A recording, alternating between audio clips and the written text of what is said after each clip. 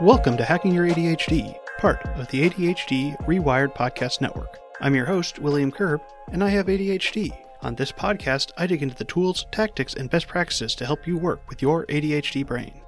I know the term spiritual energy is going to throw a lot of people, so let's start off by getting clear on what I mean here. When I'm talking about spiritual energy, I'm not talking about anything religious here. I'm simply referring to the idea that you can have an energy reserve that you can tap into when you're doing something that matters, and specifically something that matters to you. This doesn't have to be some higher calling type of idea.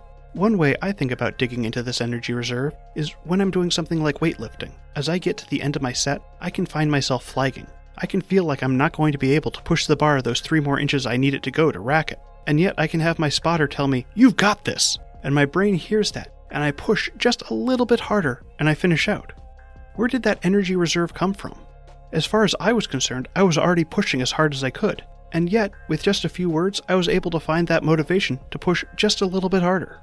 Access to the human spirit isn't just limited to physical endeavors, though. Our motivation to dip into this energy source often comes from doing meaningful work. Many people don't recognize meaning and purpose as potential sources of energy, but when we're doing work that aligns with our values, we are able to accomplish so much more. Today, we are going to be looking at 3 areas that we can use to access our spiritual energy: living our core values, doing the work that we do best and enjoy most, and allocating time and energy in our lives for the things we deem most important. If you'd like to follow along with the show notes page, you can find that at hackingYourADHD.com/spiritual energy. I've got spirit, yes I do. How about you keep on listening to find out how you can too.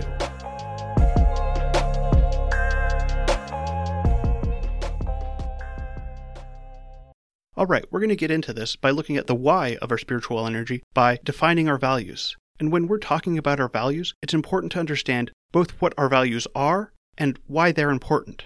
Identifying our values is critical because once we know what our values are, we can use that to define what we think is actually important.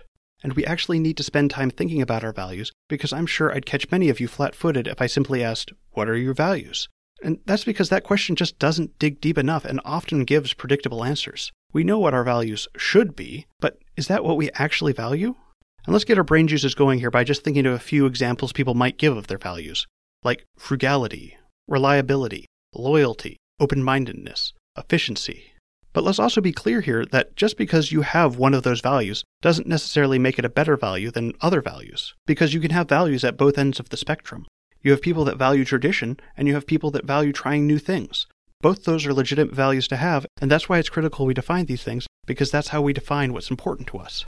And on top of that, values can be flexible. Let's say you are generally a very frugal person, but at the same time you love to spend money on your friends. You can be both generous and frugal at the same time. Context matters here. And so we're going to look at trying to drop these values into 3 different buckets. We've got our character values, and these are the values you need to exist as a good human. Think of things like honesty, kindness, generosity. And we've got work values, and these are values that are going to serve you while you're doing your work. Think of things like a growth mindset, or perseverance, or being a hard worker. And finally, we have our personal values. These define what you want to get out of life and what you think will make you happy. Think about things like family life, health, or even popularity. So let's get to work on defining your values. And as I said before, questions like, "What are your values?" aren't that useful here. So let's try taking a different approach. Let's ask, what are the qualities that you find most off-putting when you see them in others? And we want to go with this question because when we state what we won't put up with, we're also revealing what we do stand for. So let's say you hate it when someone can't let go of a grudge. Then one of your values is probably forgiveness. Or if you can't stand it when someone's lying, then one of your values might be honesty. And of course, we do have to consider context here again. Not every instance where someone offends you is going to signal your value. We have to look for patterns here. Sure, you got offended when that guy cut you off in traffic, but is patience really one of your values if in most other circumstances you look for the quickest fix every time? So go through a few of these examples for this exercise, and let's try and drop a few values into each of our buckets there, the character, work, and personal, and work on identifying the values we do hold. And I think it's important to mention here that we don't really actually want to try and rank our values here, even though that's going to be tempting, because when we've got a list, we kind of like to rank things. And that's because our values tend to be flexible and context-based. For example, while I value being a hard worker and completing all my work on time, does that take precedence over my value of spending time with my family? Well, it depends on the situation. I'm not always going to get things done on time. That's kind of the nature of ADHD. So it's something I have to work on. But I'm also not going to spend 100% of my time with my family either. I hold both values. If it's something important for my family, of course they come first. But there are also going to be times that I miss things with my family because I'm working. And that's not saying that my work is more important than my family. That's saying that context matters. And if you drill down with how working helps provide for my family, it gets even more complicated. But we don't need to get into those hypotheticals. All I'm saying here is ranking values is far more complicated than looks and doesn't really get you much. What's more important is just knowing what your values actually are.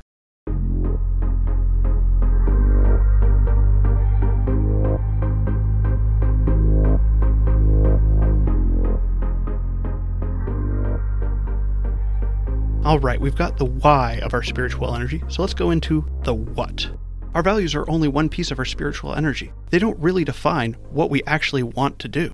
And so we want to find the work that we do best and that we enjoy the most. And this is going to be the meat of our spiritual energy here, figuring out what our passion is. And so before I get too far off, let's make sure that we understand passion is a pretty loaded term.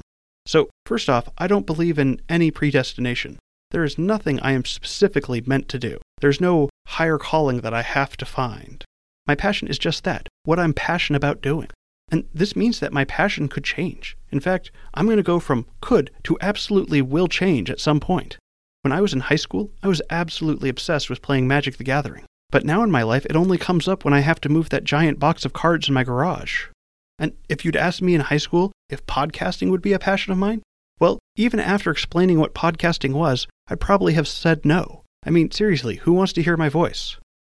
Oh, you guys do. Hey, thanks for listening. Point is, I know what my passion is right now, but I don't know what it is going to be in 5 years. And this can be tricky with ADHD because it's easy to mistake obsessively interested in with passion as we go from one fancy to another. One of the reasons I've said I'll probably never get a tattoo is that I rarely have something that's my main focus for more than 5 years. Another point to understand about passion is that at some point or another, every job has its parts that suck. There's no job that you are going to enjoy 24/7. Even with my love doing podcasting stuff, there are times that it's a grind to get going on what I want to do. There are times I don't want to write. There are times where I don't want to be editing the audio. And so when we find our passion, we have to remember that, hey, things suck sometimes. We often also have this preconceived notion of what success is, and that can make it hard to do the work we enjoy because we know we could be more successful doing something else. I'm good with computers. Like in high school, a friend and I got a bunch of old Macs from our school so that we could work on trying to put together our own Beowulf supercluster. Yeah, I'm that kind of nerdy. And also for those of you wondering, we never got it working. But that was a project I had a ton of fun working on. Anyways, the point is that when I was going into college, I was pretty sure I was going to get some sort of job in computer science. But apparently, I hate doing most of the stuff that you do in computer science classes. I learned a ton of it, but man, the stuff they teach you in school is so boring, I'd rather scoop my eyeballs out with melon ballers. Regardless, the point is I didn't go into computer science. But you know what? If I did, I'd probably be making a lot more money right now. But making more money wouldn't make me more successful. I think I'm pretty successful as is. I get to make my own hours, I get to spend a ton of time with my family, and most of all, I get to work on something that I love doing, and also something that I think brings value to the world. And so here's where our values need to come in. We can work on defining what success is by looking at what our values are. And then once we're working on with what we actually believe success is, we can get going on our passion.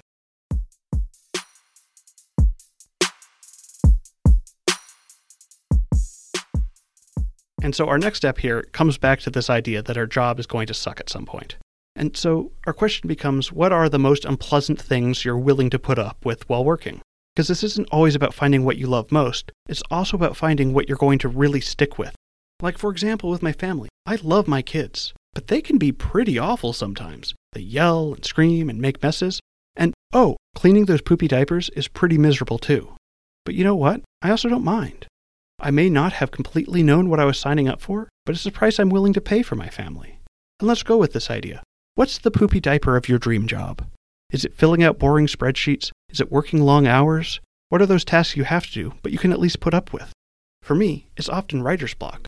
Just sitting at the screen and not knowing what to write is an awful feeling, but I'm willing to go through the crap that comes with writing and staring at the blank page because I love writing that much, and being able to do that gives me a huge advantage. That's right, your poopy diaper is an advantage. Someone who's not willing to clean it up isn't going to be able to stick with the job like you are. So find your poopy diaper and love it. And now, after that beautiful wordsmithing, we want to look at the other side and look at what makes you love what you're doing. Try and think of at least 2 work experiences from the last few months where you found yourself in the sweet spot. That is, feeling effective, effortlessly absorbed, inspired, and fulfilled. We want to feel like we're good at what we're doing. This doesn't mean that our work isn't hard, but we want to feel like we've got a handle on things. Feeling effective at what we do is a great indicator that we're doing something that we care about. We also want our work to be engaging. It doesn't matter how good we are at something if we keep glancing at the clock to figure out when we can take our next break. And I want to be clear here, I'm not talking about hyperfocus. I'm just talking about being regularly engaged and focused on what we're doing. And finally, we want our work to feel like it means something. Are we bringing value to the world? Or maybe just our community? If we feel like our work is pointless, it's hard to find the passion there. And to be sure, there will be parts of any job that might feel pointless. Forms that you have to fill out for the 3rd time, or attending meetings that you don't really need to be at. And so with all that, we can finally ask, well, what do we want to do? And I know this isn't an easy question to answer, but once you're doing work that aligns with what you do best and you enjoy most, you'll find it much easier to access your spiritual energy.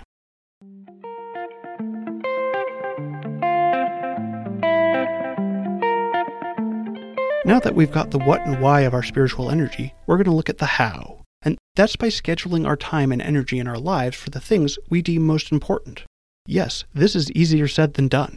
So for this section, we need to have done all the work in the what and why. If we aren't clear what's most important for us, then how are we actually going to schedule it? So let's break out our calendars here and ask a few questions. How much time do you have scheduled for the things that matter most to you? How much time do you have scheduled for things that matter to other people? It's easy for us to let other people's priorities become our own when we don't actually know what our priorities are. We need to know that what and why. And then we should be looking at how our schedule aligns with our values. Sure, calendars aren't going to reflect things like honesty. Well, hopefully you don't have something that reflects dishonesty on your calendar anyways. But say one of your values is community service. We're going to want to see that reflected on your schedule. And this means that we've got to get better about making sure we're scheduling those important things in our calendar. And to be sure here, we also don't want our calendars just to become a black hole of good intentions. Scheduling time for what matters only works if you are following through with those intentions. This might mean getting some accountability, or it might just mean you're ready to go when you have things scheduled. It's much easier to go for that 7 a.m. run if you have all your stuff ready to go. If you're at the closet and you can only find your left shoe at 6:55, I don't think you're going to be getting out the door. And let's also remember the point of the series. If you can, you want to schedule those most important tasks when you have the energy to do them. I know that at 4 to 6 p.m., I'm wearing pretty ragged. I'm not going to be able to get myself to do things that require a lot of upfront energy, but I might be able to get myself to do something that I can ease into. And then also think about scheduling your most important things for early in the day. And this can also transfer on to the rest of your scheduling. Schedule your important things for early in the week, early in the month, or even early in the year. And we want to be scheduling these early things because in our minds, we tend to prioritize what comes first. And we can take advantage of this by making the things that are actually important come first. And there's also the fact that when we're planning, we tend to be optimists. We don't think of everything else that's going to get piled up on our calendars. If we carve out the time for our important stuff first, then we're able to say things like, "No, I can't do the school bake sale. I already have something planned then." Or something to that effect, I guess. And of course, if we do miss our target for whatever reason, when they're scheduled early in our day, we're more likely to be able to make it up. And I'm sure many of you are saying, I just don't have time to do that. And I'm not trying to say that scheduling time for yourself is easy. I know that when I first started using my calendar, I felt like there was no time on it and that scheduling time for myself just wasn't going to happen. And I know we're not going to be able to dictate our entire calendars. So some things to consider here is that you don't have to try and do everything all at once. We can start off just by scheduling one thing. Remember, we can do anything with our time. We just can't do everything.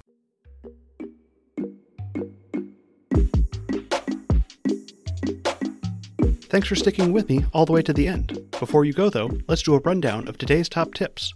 1. There are 3 areas we need to focus on for our spiritual energy: living our values, working with our passion, and scheduling time for those things that matter most to us. 2. Spend your time exploring your values by asking yourself what you can't stand. When you define what you won't put up with, it often helps you define what you do stand for. 3. Work on finding what you are passionate about by defining what you are willing to put up with. Further refine your passion by finding your work sweet spot, by finding where you are effective, effortlessly absorbed, inspired, and fulfilled. 4. Use your calendar to schedule your most important work. Follow your energy patterns and try to schedule those most important tasks for early in the day. That's it. Thanks for listening. I'd love to hear what you thought of this episode. You can reach me on Facebook, Instagram, and Twitter at HackingYourADHD, or you can connect with me over at hackingYourADHD.com/contact. You can go to the show notes page at hackingYourADHD.com/spiritualenergy. If you're this far into the end of the show, you might also be interested in the other podcasts on the ADHD Rewired Podcast Network. For in-depth interviews with fellow ADHDers and ADHD experts, check out ADHD Rewired with Eric Tivers. If you're a parent with ADHD or have a child with ADHD, definitely check out Brendan Mahan's show, ADHD Essentials. I also do a live Q&A with Eric and Brendan every second Tuesday of the month at 10:30 a.m. Pacific. If you'd like to register for the next one, just go to adhdrewired.com/events. And now for your moment of dad. Where did the college-age vampire like to shop? Forever 21.